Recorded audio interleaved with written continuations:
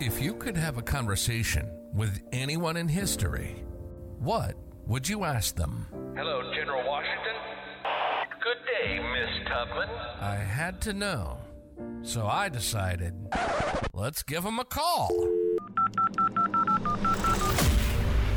Welcome to the Calling History Podcast. I'm Tony Dean, and today we'll be calling history to speak with Thomas Stonewall Jackson. He'll be answering our call on April 24th, 1863.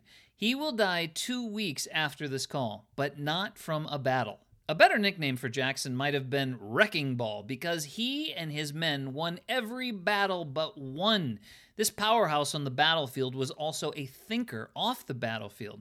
He read all the medical journals from the Philadelphia Medical Society, which sounds like some very exciting reading, but it makes sense because he would have wanted to be on the cutting edge of caring for his men. He also was a member of the Franklin Literary Society. During these meetings, men would gather to debate both sides of the argument as intellectuals. And to me, this is the key to understanding Stonewall Jackson's resolve on the battlefield. Well, this and his unwavering religious beliefs. See, he didn't just pick up a gun and start shooting people. He knew what he was fighting for, and he was willing to risk it all for his cause. In fact, during this conversation, we hardly talk about battle at all, at least until the very end, because he wants to be very clear why his cause is righteous. A general and an army that believes without hesitation can't be stopped. Jackson will make you question what you thought you knew about Abraham Lincoln, too, and how this war has nothing to do with slavery. He also will take you on a journey as he explains the events that build on one another, eventually leading to the most deadly conflict the U.S. has ever seen. After winning so many battles, it is an unfitting end that he would be unceremoniously and accidentally shot by his own men.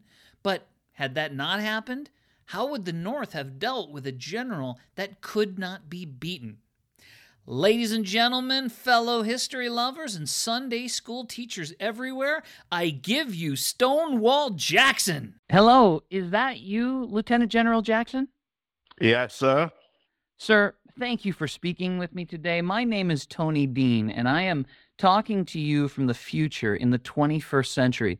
The device that you're holding is called a smartphone, and it allows us to speak as if we were standing 5 feet from one another on a battlefield. It also allows me to share a recording of our conversation with people around the world in my time.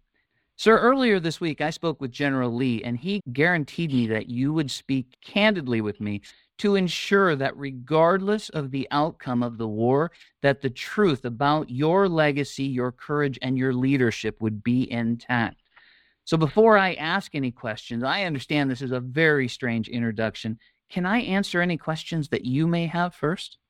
Well, first, Mr. Dean, I hope you take no offense, none is intended. But it is only under the direction and under the direct orders of General Lee that I'm presenting myself to you this day. I would normally never share any information of a personal or military nature with anyone. In fact, General Lee has on more than one occasion chastised me severely for not sharing enough information with my subordinates. But I find this secrecy ensures that information does not reach our enemies. I tried to decline this interview, but General Lee stated that it was my duty to perform this task, and I've always endeavored to do my duty. I do not know why you wish to speak to me. I consider myself to be a poor public speaker, but for the good of the cause, and with my Heavenly Father's assistance and for His glory, I shall try. General Lee informed me that by my engaging this interview with you, it may clarify more fully our reasoning for being engaged in this second war for our independence. General Lee has also asked that I share some personal history with you to further give you some background to the type of men fighting this cause. Therefore, I will speak briefly with you on my personal history. Even though it pains me to do so, I find it a vulgar practice to speak of oneself publicly, as many politicians and generals do. I do wish to preface my remarks that I am due no fame nor glory. Whatever my brave men have accomplished in these recent months has only been accomplished by the grace of God and for his glory. But since you asked if I have any questions, only two come to mind. One, I'd be very interested if you could provide me any information on the Black Sunday School class that I helped to begin back at my home church in the Lexington Presbyterian Church there. Do you have any news on that for me? That is such an extraordinary thing that you did, was to go out of your way to try to raise young Black people up so that they would have opportunities. I just think that's amazing. And I can tell you that I don't know exactly what happened to the school, but what has happened to the Black community over time is that they all have access to education now. And the world in our time has changed quite a bit because people like you were willing to step in and say, wait a minute, these are people. They deserve education like everybody else. I'm curious, what made you decide to go that direction? Why was that important to you? Because you owned slaves, didn't you? Sir, yes, my tax rolls. My servant family was listed as slaves. I think we'll get into that a little bit deeper later. But we have to give credit where credit's due. It wasn't my doing, sir. It was the Lord's doing. All things work for the good in my sovereign Lord's world.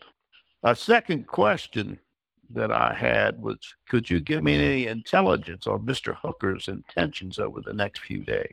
I'm hesitant to give you too much information about that because certainly in our time we know about Hooker, and we know about the battle that you and him will be involved in. And the outcome of that, as well as the direction the world goes afterwards, is the right direction. And I suppose that it is divine intervention, certainly, that it goes that direction. And I would hate to put my hand in the middle of it and give you information that would cause some sort of change in the outcome, because what happens next is what's supposed to happen next. What can you tell me about Hooker? We've been sitting here all winter across the Rappahannock, facing that overwhelming force that we defeated during the Battle of Fredericksburg. Burnside brought him down, trying again to bring that massive force down to attack Richmond. But Burnside was replaced by General Hooker, and I'm sure that with the nomenclature that the newspaper gives to Fighting Joe Hooker, that he's going to be on the move and causes some problems. You know, it is April 24th, and it's 63 here, and the war season will soon begin, and any intelligence I could gather would be helpful. Sir, I did not want to dodge your question about my servant family, but I just think we simply need to lay some groundwork to get a more fuller understanding of my servant family in Lexington. I'm all ears. Please lay that groundwork. Well, sir, my first Virginia ancestors was John and Elizabeth Jackson. They immigrated to the New World as indentured servants. John immigrated from Ireland and Elizabeth from England, but they met on the ship coming over. After serving 7 years of indentured servitude, they were married, and they immigrated to Buchanan, Virginia. John and his eldest two sons, George and Edward, would serve in the Revolutionary War. Why were they indentured servants? What was the reason for that? Oh, you're now getting into some personal matters I'll share briefly with you. John was the second son or third son in his family, and under the rights in Ireland at the time, only the firstborn would inherit the property. It is said that John probably stole some money from his brother, and his brother had him arrested. So John sought to try to seek his fortune, I suppose, in the New World, and sold himself into indentured servitude. The story about my great-grandmother was that her father was a tavern owner, and upon his death, her mother remarried, and it is said that the stepfather had an eye for her, if you get my drift. And one day she hit him upside the head with a tankard of ale and promptly went down and sold herself into indentured servitude to get away from the situation. At least that's the family information that's been passed down. So that's how they ended up in America. They both were, I guess they were both criminals? Well, they both had charges against them, yes. Okay. But we're not sure if they were criminals. Okay. Well, again, there's some indication that John probably stole something from his brother. Grandmother Elizabeth was rather a large woman, standing somewhere around 6 feet. And great-grandfather John was 5'5" or 6. So that would have been a comical pair. But when you hit a man upside the head with a tankard of ale, there's something going to happen. If not charges, at least a split in the family. Yeah, no, that totally makes sense. Before we go into too much more detail about your family, because your upbringing certainly has had to have a significant impact on the way that you lived your life. I want to clear one thing up, because in our time, there's a lot of people that don't know what your first name is. And the reason that they don't know your first name is because they think that it is Stonewall. And my understanding is that you got that name at the Battle of Manassas, or some people call that Bull Run. I think those are the same place. Can you tell me where this name came from? Yes, sir. The first Battle of Manassas, as it would be called here in the South, or the first Battle of Bull Run, as it's called in the North. And let me digress here for a minute. The reason for so many of our battles of this great and terrible war having two names comes from the fact that the military maps that are being used by the North were there at the Department of War in Washington, and they would name those maps based upon the best water sources for the mules. So the North called it the Battle of Bull Run. Well, the South didn't have access to those military maps, and so our map makers had to draw them up, and they simply would title the map based upon the nearest, closest, or largest city on the map. That's how that came about, so many battles being named that way. How that name came about, by the way, was in that first major action there at Manassas. I had been sent down, was then Brigadier General in the 1st Brigade, and had been sent down to that battle to be the lead elements out of General Joseph E. Johnston's contingent to go down and support General Beauregard. I was held in reserve and was told that morning, I got many conflicting orders. First go here, first go there, then go over here. Final last was a move towards the Stone Bridge, and I was supposed to support General Cox at the bridge. But as I approached, the battle was obviously happening over further west. So I put my troops laying down on the reverse slope of Henry House Hill to see the developments. It was obvious that out in front of us down the slope, some 300 or 400 yards, that our troops were being routed. And a good friend from West Point that I'd also served with in the Mexican War, General B, came riding up to me and said, "Sir, we are being routed from the field." And I said, "General B, we shall give them the bayonet." Well, General B rode down to a gap behind the hill where his men were flooding from the field, being pursued by the Union forces, drew his sword and waved above his head and pointed to my men and said, "There, look there at Jackson's men, staying like a stone wall. Let us resolve to die here today, and we will be victorious." And we were. But unfortunately, Mr. Dean, that gallant general fell dead on the field of battle that day. And so he's not here to attest that he was not talking about me. He was talking about my men. They are the Stonewall Brigade. I'm just simply Thomas J. Jackson. There's a small group in our time that suggest that B meant that by Stonewall, that you were standing there doing nothing. And it's a really small group, and that is not consistent with all of these other battles you fought and all of them that you won. But I think that the consensus is that you were that Stonewall, but you're saying that it was your men standing there. It was my men, sir. That's what he was referring to. And yes, I understand. I heard those same complaints They came from some of his disgruntled staff members.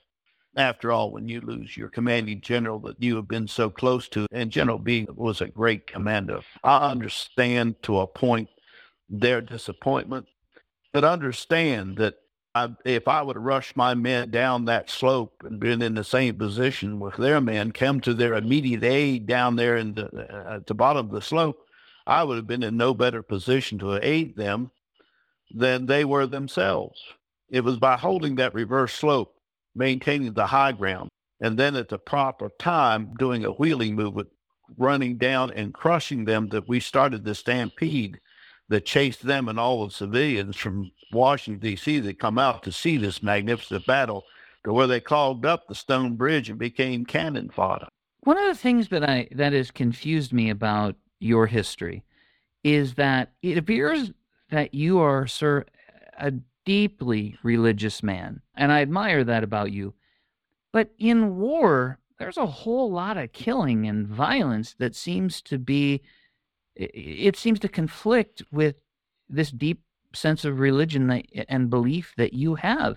How do you deal with that? I mean, so much killing and so much death. How do you handle that with your religious beliefs? Does God want all the people in the North to be killed? Well, sir, it is a quandary, I admit. I think a Christian's duty is to act with reverence to the Lord. His duty is to do all he can to bring any war as terrible as this is to a swift conclusion. I would look at God's position in wars. Obviously, if you study God's general Joshua, you will see that God was involved in directing that severe warfare occurred under his rightful judgment. I simply believe it in God's hand because we know our sovereign Lord's will be done. And I pray to him nightly, daily, continuously. I see that this war is, to me, based upon just principles, and that I only look for his guidance, that his will be done, and history will simply play out. And you probably stand on the side of history that you know more fully what his will was than I do at this time.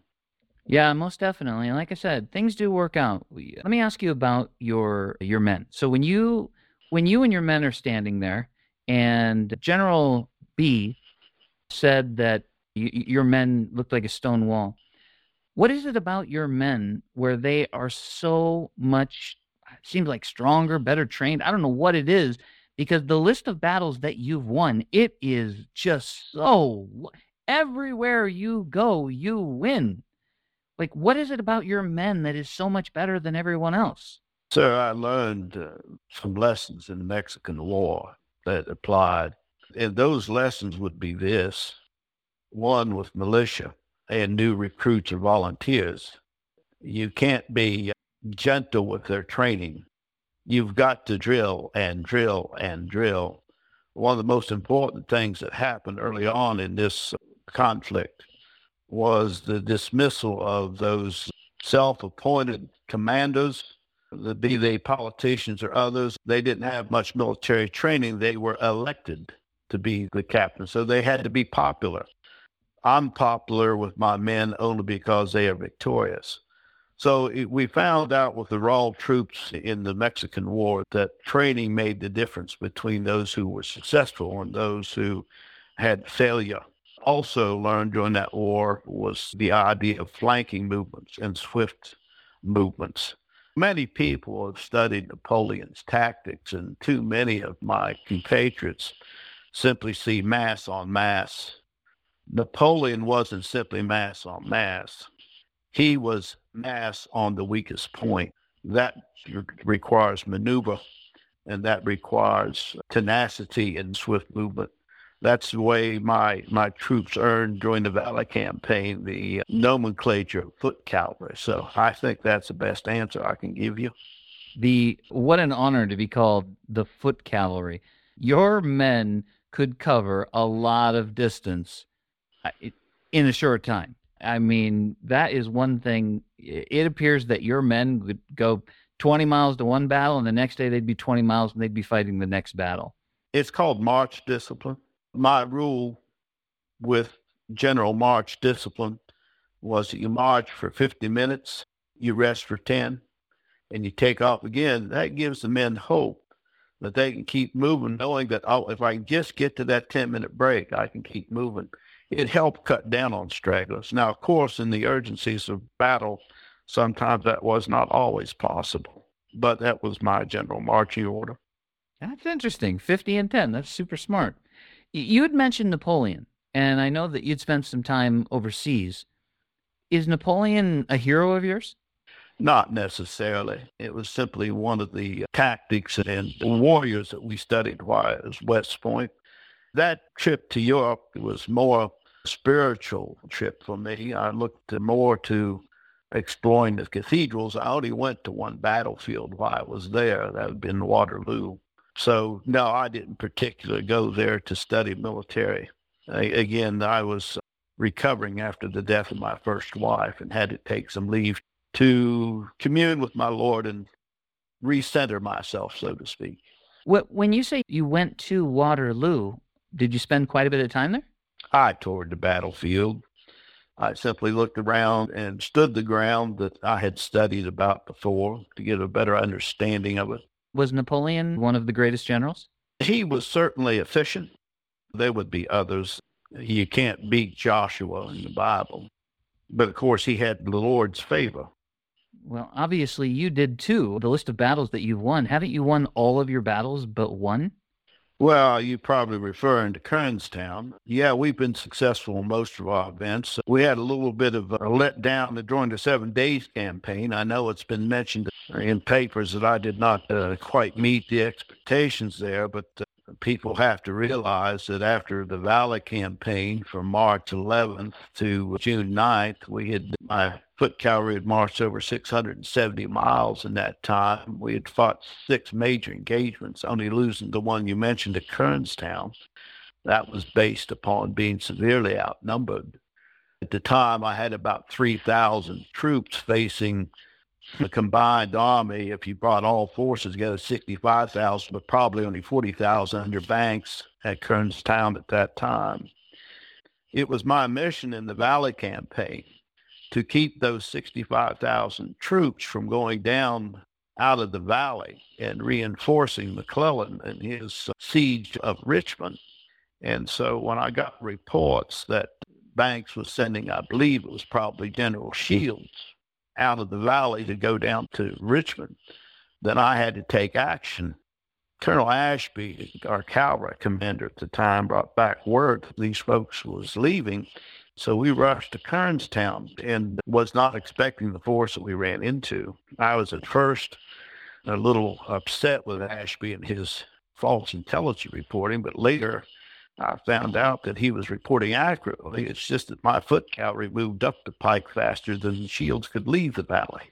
And so, unfortunately, General Garnett, who had taken over the Stonewall Brigade, because now I was a district commander, started running out of ammunition there at Kernstown and withdrew from his position without orders. When he reported to me, I asked him why he left. He said, well, he's run out of ammunition. I asked him, well, did you run out of bayonets? You see, he was holding the center of the line, and when he withdrew without coordinating, then that meant people on his left and right had to retire as well. Well, anyway, tactically, we lost that battle, but strategically, it was a victory because we scared Lincoln and Washington into thinking that we might be able to march upon the town of Washington. And Lincoln made it his mission to wipe me out in the valley so he would not release any of those 65,000 soldiers that was to go to McClellan at Richmond. In fact, he tried to trap me in the valley. So Kernstown was the initial fight. We would go down the valley and fight the battle at McDowell, be victorious there. The Shenandoah Valley is unique. You know, people think of the valley. It's actually 2 valleys. You have the valley, the proper valley that lies to the west, split by the Massanutten Mountains. And then you have the eastern valley that's sometimes called the Ray Valley.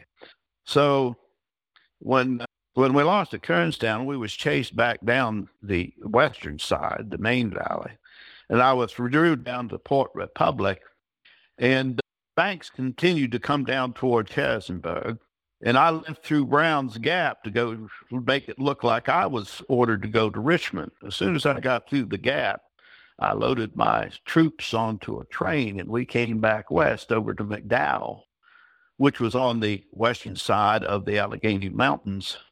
We defeated there, and we came back into the main valley and started going back up towards Harrisonburg, where Banks was, to do battle with him. But I pulled him up, and I crossed over a pass to those Matanuska Mountains that split the Shenandoah Valley. We got over to the Luray Valley, and I attacked his flank at Front Royal. Well, by that time, he understood that his flank was turned, and he started his retreat to Winchester. Well, we came in upon his train, did damage there, chased him back through Winchester, forced him back up towards Harper's Ferry and Charlestown. Well, that's when Lincoln charged Shields, that was trying to leave the valley again, and Freeman, that was over in the Allegheny Mountains, to come in behind me and try to trap us. But we got out of that trap, fled south again, and the culminating battles of the Valley Campaign happened at Cross Keys and Port Republic.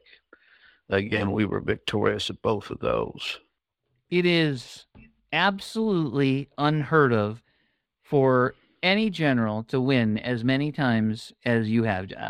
George Washington had the numbers against him in the same way that you did. I mean, a lot of your battles seem like they were 2 or 3 to 1, very similar to what maybe George Washington would have experienced. And I don't know, maybe he won half of his battles, and you pretty much won all of them. It's incredible how far you have come in your life and how much you have done for your cause, considering where you started. And we were talking about that in the beginning, because you were an orphan at a very young age. I mean, you had a lot of tragedy in your early years. If we can, let's go back to what we were talking about when we started. Tell me a little bit about how things started for you. Well, we left off with my grandfather serving the Revolutionary War. When grandfather, Colonel Edward, returned from the war, he bought a piece of property that most people now recognize as Jackson's Mills there on the West Fork River in the western part of Virginia, just west of the Allegheny Mountains on the plateaus there. Grandfather Edward had 2 wives there and a total of 13 children. His first wife, Mary Hayden, was the mother of my father, the 3rd child. My father was Jonathan Jackson. He was a lawyer, and he married my mother, Miss Julia Beckworth Neal, and they had 4 children. Elizabeth was the oldest. Warren was second. I was born on January 21st, 1824, and my sister Laura would be born 2 years later. But tragedy would strike our family, our small family there, in the spring of 1826. The great many diseases would be going around without much medicine to cure them. And my older sister came down with typhoid fever. Seeing as how my mother was heavy with child with Laura, she was unable to care for Elizabeth, so my father tended to her diligently. Well, Elizabeth would die on March 5th of 1826. My father would contract the same disease and die on March 26th. And my sister Laura would be born on the 27th of March. This left my mother husbandless, homeless, and deeply in debt. You see, as a lawyer, as a prominent lawyer, my father had co-signed many loans, and upon his death, creditors came knocking on my mother's door, so she had to sell our home and most of our personal belongings. Luckily, my father had been a founding member of the Masons there in Clarksburg, Virginia, and the Masons rented a small cabin or cottage and provided it to my mother. She would support us by taking in sewing and washing, occasionally teaching school at the house. She was a good Christian woman. Some 4 years later, she would marry a lawyer several years her senior. His name was Blake Woodson. And it would be at that time that our my siblings and I would start being separated. My elder brother Warren was sent to live with my mother's brother, Alfred Neal, out on Neal's Island in the Ohio River. But Laura and I were only at that time 7 and 5. We were down in the Fayette County for 2 or 3 months, and Fayette County is in the mountainous part of our state there. When my mother had sent word to my Uncle Cummins back at Jackson's Mill to come down and fetch Laura and I could not understand why my mother was giving away her children. Now, again, I'm only 7. Yeah. And so on the day that Uncle Cummins comes down to pick us up, I ran out into a large oak tree and hid out well after night. When I came in, my mother was sobbing in her bed and called me to her bedside and said, "Thomas, you must be a good boy. I'm very ill, and the doctor tells me if I'm going to give birth to this baby, I must remain in bed, and therefore I can't take care of you. You must go back with Uncle Cummins." Well, you can imagine my disappointment. I'd only been selfish looking at myself, and I felt that I was being torn away from my mother when I could have given her comfort and possibly aid. Anyhow, Laura and I went back to the mills, stayed for another 2 or 3 months when Uncle Robinson, the kindly old black servant that had helped Uncle Cummins bring us back, said, "Children, I'm going to take you back to see your mother. She's given birth to your half-brother Wirt."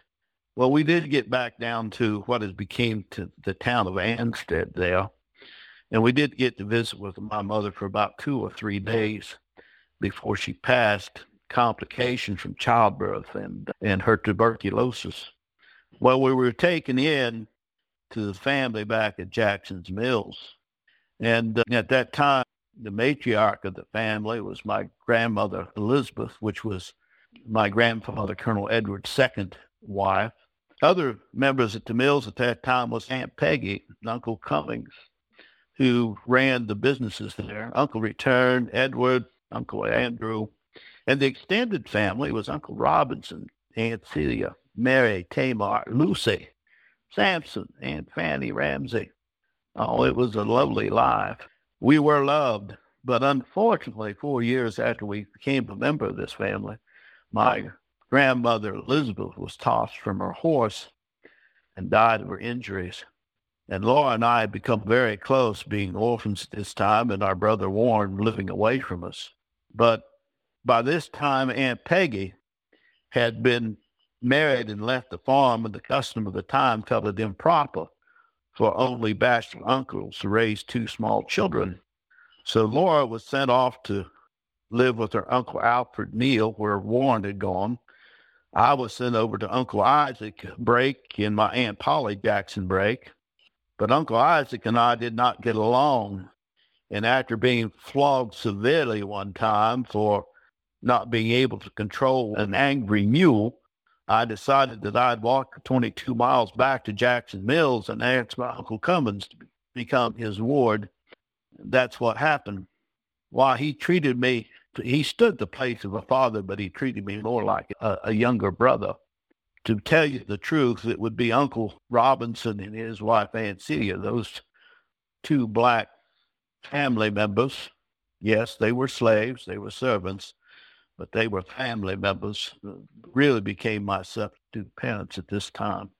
So you were more or less raised by your black servants? Yes, I looked at them as my mother and father figure. Maybe not at that time. There was no talk of calling them mom or dad. It wasn't that type of relationship. It's in review of my history looking back that they really fulfilled that role of father and mother after the passing of my grandmother. Uncle Cummins was too busy in dealing with the businesses. I would encourage you, sir, to read Alex de Tocqueville's essays. I don't know. Are you familiar with the gentleman? No. French essayist. Alex de Tocqueville is a French essayist that toured the United States in the 1835s. And he wrote essays on many things. But one of his essays was on the relationships of blacks in the United States. And he pointed out that blacks were not very well favored in the North, where our relationship with our black population in the South was much more familiar, meaning family-like. Now, I'm not here to tell you that was the case everywhere. You know, we live in an evil world. Just as they are evil slave masters or owners, there's also evil factory shop foremen that treat their workers with unchristian ways. But in my case, in my dealings with this slave population, it has always been more on a familiar, on a family, more relationship. That's what has happened back home at Jackson's Mills, and how I feel about my servant family and my own home. I wonder if this is why that school that you were teaching at, it was so important for you to teach black children so that you could help bring them up, because you were treated well by your black family. Am I on the right path there? Well, yes, sir. Again, you have to understand that these are children of God. And don't misunderstand me. I have a feeling that you may have a misconception of when we're talking about the Black Sunday School. We're not talking about children, although they were some younger there. Our Black Sunday School was an adult Sunday school. Oh, I didn't know that. I went out to the different freedmen and also the plantations and the other old farms around Lexington. And I encouraged those farmers and owners to allow their servants to come to worship service at 3:00 on Sunday afternoons. I would promptly lock the church doors at 3:00 and would not let anybody be admitted afterwards. Now, most people saw that as a sign of my military discipline and strict order, and I let them believe that. But, sir, I was breaking the Virginia law at that time. I was teaching these slaves and servants how to read, which was forbidden after 1831, after the Nat Turner Revolt. But, sir, while I'm not a lawbreaker, I intend to abide by all laws as long as they don't conflict with God's law. It was, in my mind, an abominable thing to keep these children of God from reading the scriptures, because I firmly believe that's how our God communicates with us in these times. And it would be immoral to not allow these citizens to read the scriptures so they communicate with our great Heavenly Father. I got into an argument with one of the other deacons, or at least another one of the members of the church, who was a lawyer. He was about ready to turn me in for this grievous sin of teaching these servants to read.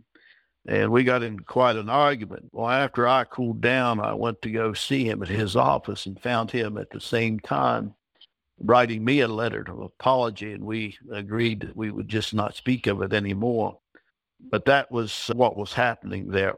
To further on a little bit on that story, we grew the congregation so much of the black citizens there that the addition was added to the Presbyterian church. Of course, it was a balcony. And on the day that the balcony was opened up, the black members were expected to seat themselves in that area. When my family came in and sat down in our rented pew, one of the other deacons came up and whispered in my ear, said, "Major Jackson, do you not want your servants to sit with the others in the balcony?" I said, "Sir, my family will remain with me." Wow. Well, this raises another question. Obviously, you understand that white or black, that we're all children of God. And you are certainly going out of your way to treat people very decently in a time where a lot of slaves and or servants, whichever you prefer, are not treated very well, often abused. And yet, when the war starts, many people would say that the war was about keeping slavery intact, which means that these people would never have freedom. Is that your interpretation of the war, that the war was about keeping slavery intact? Sir, I am not fighting this war to defend slavery, I can assure you. I cannot deny that slavery is wrapped up in it. But if we're going to get into this discussion, I think we have to have a serious discussion about the issue of states' rights. Now, if I get into this, I'm going to take a few minutes because I have to lay out the groundwork. Are you prepared for that I discussion? am prepared. Please lay that out. Well, the issue of states' rights had its beginning in the colonies when colonists didn't have representation in Parliament. And so they began their own limited self-government. Of course, the major issue at the time would be taxation without representation. And this is what primarily brought about the revolution. We first tried to cooperate with the idea of the First Continental Congress, but by the end of the Revolutionary War, we brought about separate treaties between England and 13 sovereign states. By that, sir, I mean 13 sovereign independent countries. Now, we developed the Articles of Confederation. That was our second attempt at cooperation of some sort of a national government. But these 13 sovereign states had a fear of giving up enough powers to act for the collective whole. States' rights were to be held transcendent or supreme with no infringements. Well, it didn't work. And so a convention was called to try to modify or improve the Articles of Confederation. And you'd mentioned Mr. Washington. Well, that great man was convinced to come out of retirement to be the president of that convention. And he swore them to secrecy during the deliberations because all of them realized that the Articles of Confederation just was not going to work. And they developed what became the United States Constitution. Now, its purpose was to mutually agree to extend a very limited number of states' rights to a central government to act on behalf of the whole, with the states retaining their own sovereignty. They reserved the right to withdraw from this national government at any time that they felt that the national government would start infringing upon the rights of their citizens. The state issue became very evident during the first term of Washington's presidency. There grew a great division between Mr. Hamilton, the Secretary of the Treasury, and Thomas Jefferson, the Vice President, and it was over the national bank. Jefferson made it abundantly clear, sir, that the Constitution did not give the authority to the national government to create such a bank, thus taking the government's money from amongst the states and placing it in the hands of just a very few people. Jefferson said, who controls the purse controls the power. Well, around this argument came the arguments of implied powers and strict interpretation of the Constitution. The Federalists wanted the implied powers, which would have served no more than a continual method to erode the state sovereignty, whereas Jefferson, with what had developed then, the Democratic Republican Party, argued for the strict interpretation that would ensure that states' rights would remain transcendent and supreme. Well, we continued this argument in the Adams administration clearly passes an unconstitutional act with the Alien and Sedition Act. First of all, in this was they limited free speech against complaining about government laws, obviously a violation of the First Amendment. And they changed the registry from 5 years to 14 years before an immigrant could become a citizen. Why'd they do this? Because most of the immigrants at this time was flooding into the Jefferson's Democratic Republican Party. These are obviously unconstitutional acts, but who was to say that they were unconstitutional acts? Well, again, we have a disagreement between the Federalists and those who advocated for states' rights. Adams, his government, tried to say it was the Supreme Court's duty to say whether these were constitutional acts or not.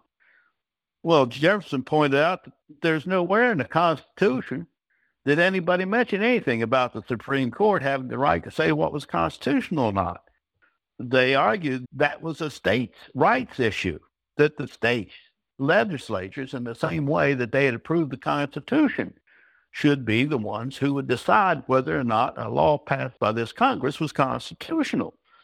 The same way that the Constitution was adopted by 3/4 of the states agreeing to adopt that law. This brought about nullification acts. In fact, Jefferson, acting as governor of Virginia at the time, wrote the Nullification Act for Virginia to nullify the Alien Sedition Act. Remember, Jefferson was the drafter of the Declaration of Independence, sir. And Madison, commonly known as the father of the Constitution, drafted the Nullification Act that was used in Kentucky. Well, this argument continued to go around. These early arguments made it abundantly clear that the original sovereign states only intended to give up just a very limited number of powers to the national government. These powers were to remain finite and only be expanded by the consensus of the sovereign states. Sir, if we were to sit down here and try to divide up how much power that these sovereign states intended the national government to have, I would say it'd be about 10% to act on behalf of the whole. Well, Mr. Jefferson, when he becomes president, violated his own fiscal conservatism. As president, he exceeds his own constitutional authority with the purchase of the Louisiana Purchase. Now, I'm not saying that might not be an overall good thing. I'm just saying he violated these principles. And guess what? New England states threatened to secede because they feared states such as Virginia, who had the original land grant from border from sea to sea, would grow to be so large that they would overpower membership in the House, and that the New England states would not get a fair shake because they'd be so small. But compromise was reached. The states gave to Congress the right to further develop how these new lands would be developed, and hopefully some federal revenue would be raised that way and lessen the tax burden that the states would have to share. But the arguments continue, especially in New England, with the War of 1812. New England, again, contemplates secession over a national government, the National Government's Embargo Act, that unduly placed burdens on that region's economies. Other states threatened to secede over a Conscription Act. This would be the first time that the United States nation was going out and try to draft people into the army. These states continued to think it was their right to determine whether or not things were constitutional. We come now to the taxes of abomination that were passed in 1828. These were high tariff tax that was placed upon the states. An outrageous 62% tax on finished goods was placed upon these taxes of abomination. President Andrew Jackson at the time, no relation, used the threat of military force to enforce this national tax while he worked with Congress to reduce these taxes. And in 1832, the Tariff Act was passed, which reduced these taxes to a reasonable 20%, and the secession was averted. So now 7 decades of arguing over states' rights. 7 decades of threatening secession over and over. Yeah, and it was not the South who first proposed secession. And understand, sir, when I was at West Point and we had one class on constitutional law, I believe the author of the book was Dr. Rawls. In no less than 3 different places, he talked about the rights of states to secede. They simply would have to follow the exact process in each state that they had taken to adopt the Constitution to withdraw from it. So until Lincoln, there was no question about secession being legal. But finally, last, we get down to the slavery issue on states' rights. Slavery cannot be divorced from it. The issues, though, as they progressed through Congress with the passage of the Northwest Ordinance, the Missouri Compromise, the Kansas-Nebraska Act, all served to enlarge the power of the national government, and instead of maintaining its limited capacity. The growing powers of the federal government with Lincoln's election became alarming to those who, understanding the beliefs that the revolutionary principles were founded in local independent self-government. The last state to pass a nullification act before the Civil War was Wisconsin, and it tried to nullify the fugitive slave law. But with Lincoln's election in 1860, because of the splintered party affiliations, you understand that there were 4 presidential candidates in contention in 1860. Fact of the matter, I'm going to tell you that Mr. Lincoln's nomination for his own party is very suspect. He's a very shrewd man.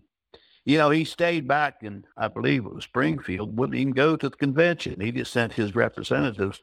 You know what it's reported that his representatives did in that convention? What? Well, sir, the convention had delegates that were elected by locals to go there. And to get into the convention hall, you issued a ticket because there was a limited number of seats. Well, it's my understanding that Mr. Lincoln's representatives went there, printed a bunch of counterfeit tickets, and packed the hall so that when the other legitimate elected delegates came, they did not have seats. And that's how he gained the nomination. But anyway, he was only a minority regional candidate. And along with his party's position and his Northern coalition to support the Morrill Tariff Act, which was going to replace or return to those taxes abomination with his party's platform of a strong national bank, internal improvements, and high tariffs. Well, these are all arguments that have been argued over before. The new strong national bank would have increased the federal powers with its choosing winners and losers. The internal improvements were certain to favor the North, as they had already done. The tariff was to raise the tax rate from that 20% to an outrageous 48%. And I think you'll find there that the Southern farmer had already been providing 80% of the federal revenue. And I think you'll further find that those taxes went to the internal improvements in the North in building railroads and canals or direct subsidies to the northern industries. Mr. Dean, slavery cannot be ignored as one of the issues causing this great and terrible war, but it's only one of a dozen or more issues that have been wrangled over for a decade. And then slavery has only really become part of the issue in the second year of this great war.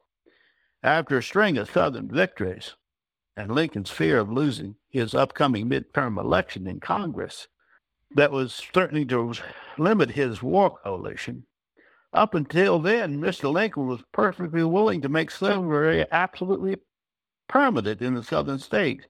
Take a look at his drafting of what we call the 13th Amendment, which already had been approved by 3 states, northern states, before the outbreak of the war. He was going to make it a permanent institution in the southern states where slavery existed. Why would he do this?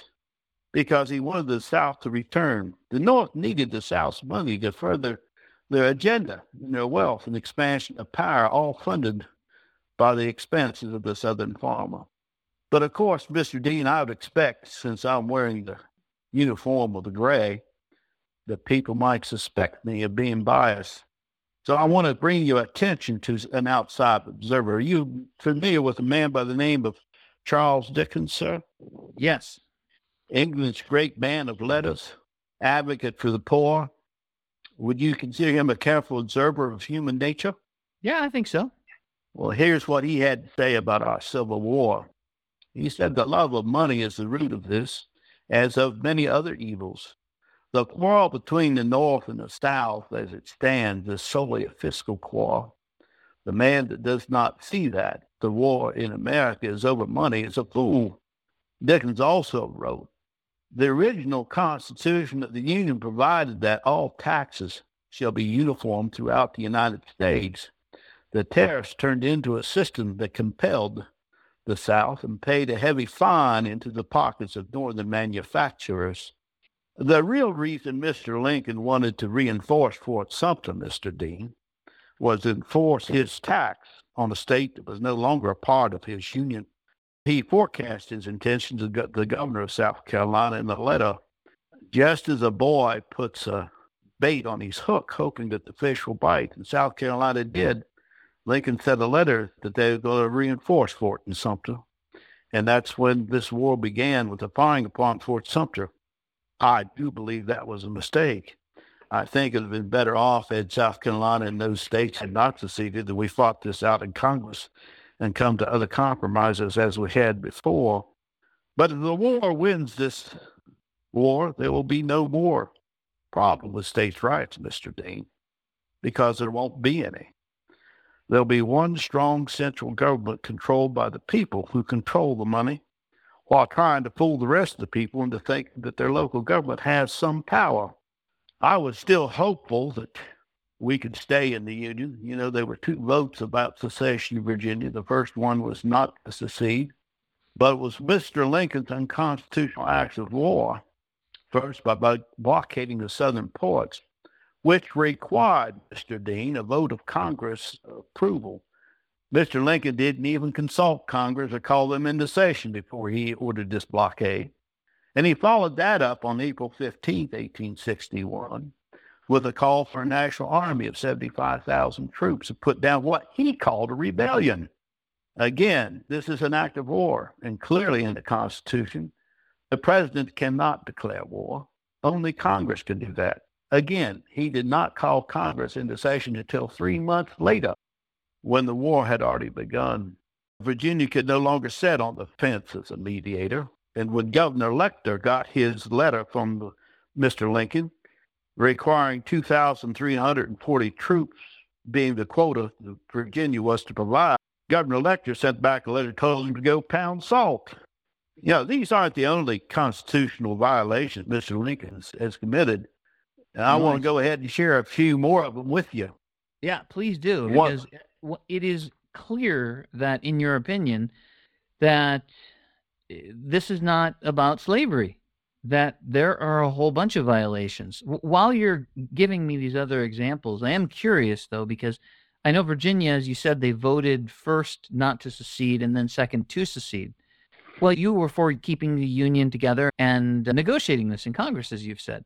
Well, what if Virginia had voted with the Union and not to succeed in the second? Would you have been fighting for the Union? I don't see how Virginia could have ignored the unconstitutional acts that I have mentioned. It became obvious that the Constitution that we had agreed to had been violated, and therefore our path was clear. But you were following Virginia, weren't you? Yes. You see, again, we have to go back to this understanding of the relationship between the national government and those of the state. I believe that people, starting with Lincoln, there came this idea that the national government should be the one that was supreme and transcendent, and the state government being supported. That's not how it's set up. The Constitution was set up to make sure that the states' rights were supreme and transcendent, and only a very limited number of powers were given to the national government to act on the behalf of the whole. The national government was to be subservient to the needs of the state governments. Yeah, I see. Not the other way around. So when a state was withdrawn from this voluntary union of states, citizens were no longer under any obligation to the national government. I was only under obligation to the state that I was a citizen of, and that would be Virginia. I see. That's why you go with now, Virginia, if I, that is your state. That's your country. And I and others would have had the options, and many did this. You know, it's been called a war of brothers against brothers. If I disagreed with so violently with my state that I thought that isn't wrong, I had the right to move someplace else. I see that. But speaking of that brothers against brothers, I had read that you and your sister Laura are not on good terms about the war. I've heard some of the similar remarks. I have a few personal feelings about that.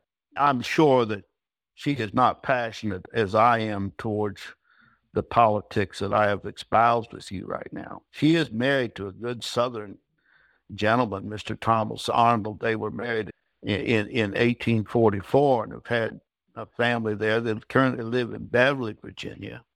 That was the site of some very early battles. The Battle of Rich Mountain took place up there. And one of the people tried to tell me that she was a Union sympathizer because she was giving aid and comfort to wounded soldiers of the Union. I hope that she was just acting as a good Christian woman, that I would expect the same thing of my own wife, whether they be wounded Confederate soldiers or wounded Union soldiers. I think it's our Christian duty to treat them equally well. It's our Christian duty to take care of injured and wounded people, no matter what their political philosophy should be. So I can only say that, of course, because we're on different sides of the battle lines now, communications have been difficult with my sister during this time. So it is my hope she's just simply acting in a Christian manner. I will say this, however, being raised out on Neal's Island, that's a section of Western Virginia that has adhered to those Northern Republican industrial ideas. Fact of the matter, one of the unconstitutional acts that I'm about ready to tell you that Mr. Lincoln took, the last one I just read last week that he signed into law on April 17th, the creation of a new state of West Virginia. What a sham. Again, if you look at his own constitution, for a new state to be created within the boundaries of an old state, the old state has to give its permission. Sir, I can assure you that Virginia did not give permission for this new state of West Virginia to be established.